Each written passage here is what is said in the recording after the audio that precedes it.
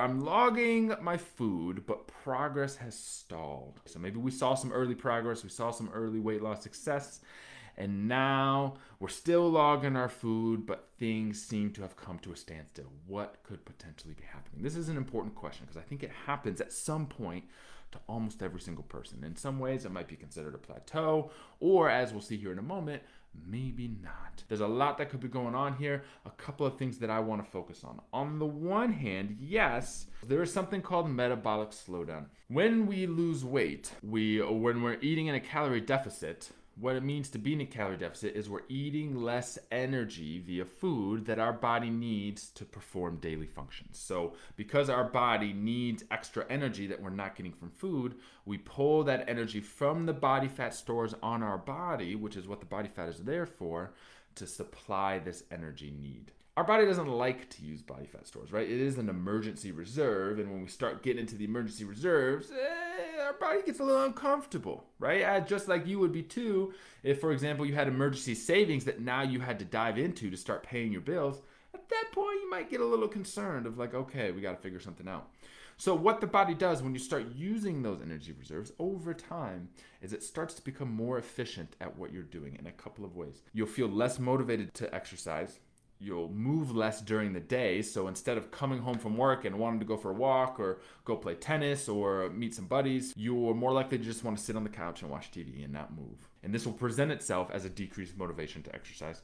And what that is that's the body's way of conserving energy. So if you're not expending as much energy, you don't need as much. It's trying to cover that difference. So that's one of the ways, without our metabolism actually slowing down, that our body conserves energy. The other is we will actually just slow our metabolism down. So if we were eating 2,000 calories and that was enough to maintain our body weight, now we're eating 1,600 calories because we're trying to lose weight. If over time our body will start to decrease the amount of calories we need, partially because we'll just weigh less, so we'll need less energy to maintain the new body weight. But eventually, what we would see if we never changed our calories, 1,600 would become our new maintenance level. There would be a period of time where we stopped losing weight. 16 is now our maintenance level. But because 16 is our new maintenance level, if we went up to 2,000 calories, even though previously it was a maintenance level that would not gain or lose any weight, we would start to see weight gain because of the adaptation in our metabolism. Okay, so this process does happen, albeit it happens very gradually and over very long periods of time, but that's part of the reason why we want to cut calories gradually, because as our body works to adapt to that, we still have room that we can continue to push the envelope so that we can see consistent progress until we ultimately reach our goal. But all of these things, whether it's motivation to exercise, whether it's actual physiological metabolic adaptation, our metabolism can slow down. So oftentimes we jump to that conclusion when we've been logging our food, but we're not seeing any results. We assume that we've had that metabolic adaptation and that we're now need to reduce our calories in order to continue to losing weight. Sometimes that could be the case, but it does take a really long time for that process to occur, especially depending on how big of a difference it is. And there are other potential explanations for why we're not seeing the progress anymore that we previously saw that tend to be, or rather the better options to address first. Because at the end of the day, the last thing we want to do is cut your calories. I'm sure you would agree with me because that means less food for you, but also just from a success standpoint, that really is the last thing that I want to do is take calories away from you. So what are the reasons that we are logging our food and not seeing the progress that we previously saw that could be getting us into trouble? There's two in particular that I want to draw your attention to, two very common ones. The first is the accuracy of our logging has started to deteriorate a little bit. And what can happen, and really this is related to both of these points I'm about to make. We've been logging our food for a couple of weeks, a couple of months, however long. And in so doing, we've learned how to get better at food logging. We know how to track things better. We know how to weigh and measure our portions. We know how to input things into the Food Log app better. And what that does is that then means that we start to get a little bit confident in our food logging skills.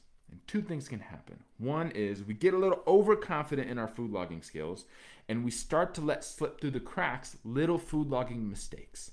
So maybe we're tracking foods, but it's not as accurate of entries as we previously used. Maybe instead of searching the actual brand name, scanning the barcode, and actually doing a little bit of searching to see what's the best, most accurate option for what I'm eating, we just pick a generic substitute and we throw it in because we figure that's good enough.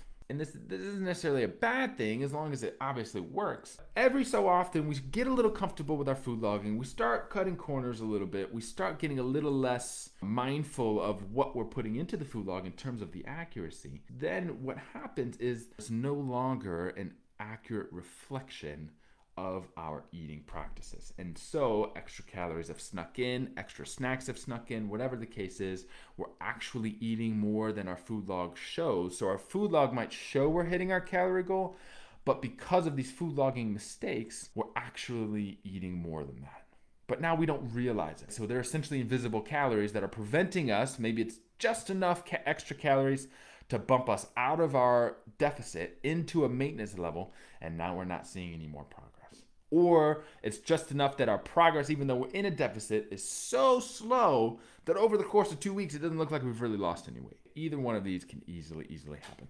The other thing that can happen is just in general, when we see enough progress, a lot of people will find that they just get overconfident with their abilities in general with eating. We feel like we can eyeball portion sizes accurately because we're used to tracking our food for so long and seeing these portion sizes that we feel like we can eyeball them pretty easily. Or we justify to ourselves that because we've seen so much progress up to this point, that it's okay that we splurge a little bit, right? We've earned it. We've already lost 10 pounds and that's fantastic. So I'm like, I know what I'm doing now. I'm gonna go out to eat with my friends a little more. I'm gonna do things that I wouldn't normally have done before. And that stuff can come back to haunt you. So we either get overconfident in our logging and start making food logging mistakes, or we get overconfident in our eating abilities and we start readapting old habits of eating that we didn't previously have.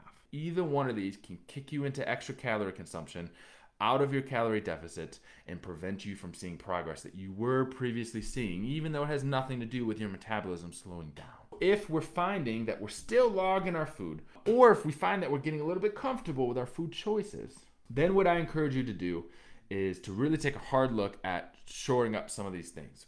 Double checking our food log accuracy, make sure we're tightening up our eating habits so we're not getting too relaxed with our choices, so that we can make sure, okay, if we're logging our food and not seeing progress, let's make sure there's not any mistakes we're making on the food logging side or on the eating side that's leading to extra calories that we don't know about, so that way we can avoid reducing calories when we don't have to.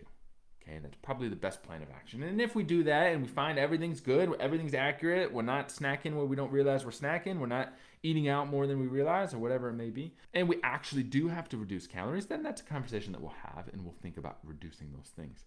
So I hope those tips were helpful. If you have any follow-up questions about these topics, comment in the video below so that I can answer them, or shoot me a message directly. Either one works perfectly.